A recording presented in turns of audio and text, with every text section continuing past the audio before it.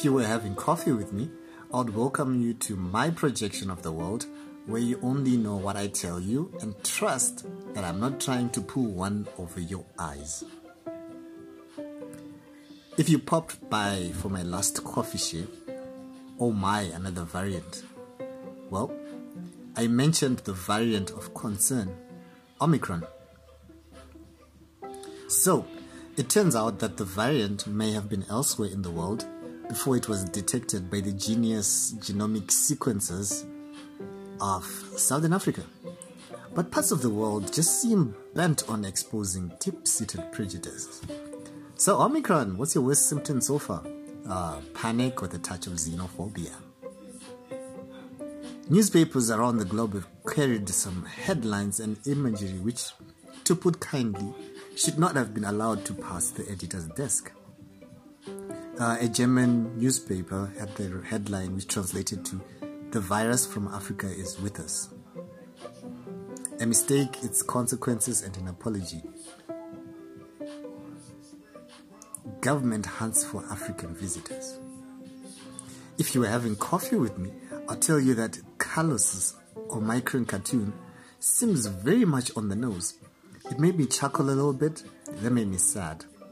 I may have snorted my coffee a little when I read a comment on my blog from Bold Michael about how Omicron is an anagram for moronic, and suddenly everything makes so much more sense.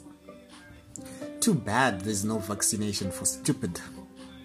Something about this new variant seems to make people act very moronic indeed.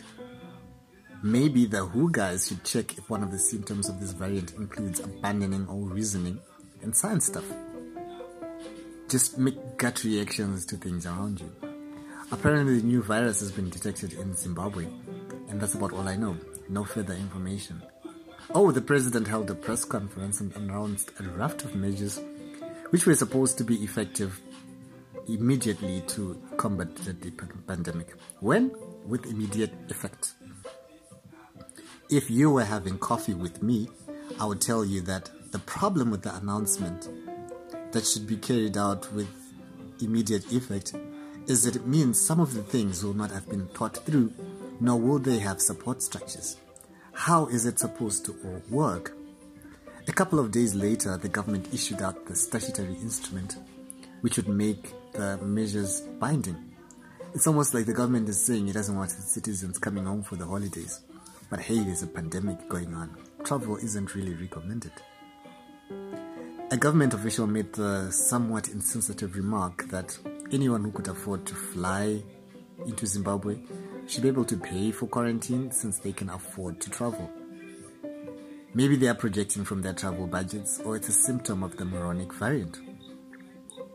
If you're having coffee with me, I'll tell you that I don't know if it's that variant again that made me sleep during geography class on map projection, or our curriculum did not care to go much into details on how what is passed off as the standard map of the world, the Mercator projection, is not necessarily proportional to their actual size, just vibes. While the map may have had its benefits and made some navigational sense, it gives a grossly inaccurate representation of how the world actually is. For example, Africa seems far much smaller than it really is. Did you know, matching square area for square area, you could overlay USA, China, India, and parts of Europe into Africa if you wanted a representation of how vast the continent of Africa really is. It's crazy how our view of the world is kind of moronic, blinkered by projections which we sometimes aren't even aware of. If you're having coffee with me, I'll tell you that on the 8th of July, on the 8th day of Christmas, my mobile service provider sent to us the early Christmas gift of hiking up the tariffs. I should rename them to the Grinch for trying to steal my Christmas. But the real Grinch is out there somewhere. Do you know who's probably breathing easier this holiday? The corruption exposing journalist Hopewell Chingono, who was facing charges for incitement to violence since the run-up to the 31 July protests in 2020, and has had the charges against him dismissed by the High Court of Zimbabwe. Sometimes our judiciary feels weaponized against us, and once in a while they remind us that justice stands for something. And how funny how I wait for the other shoe to drop. Maybe it's the Moranic variant affecting my trust in the world.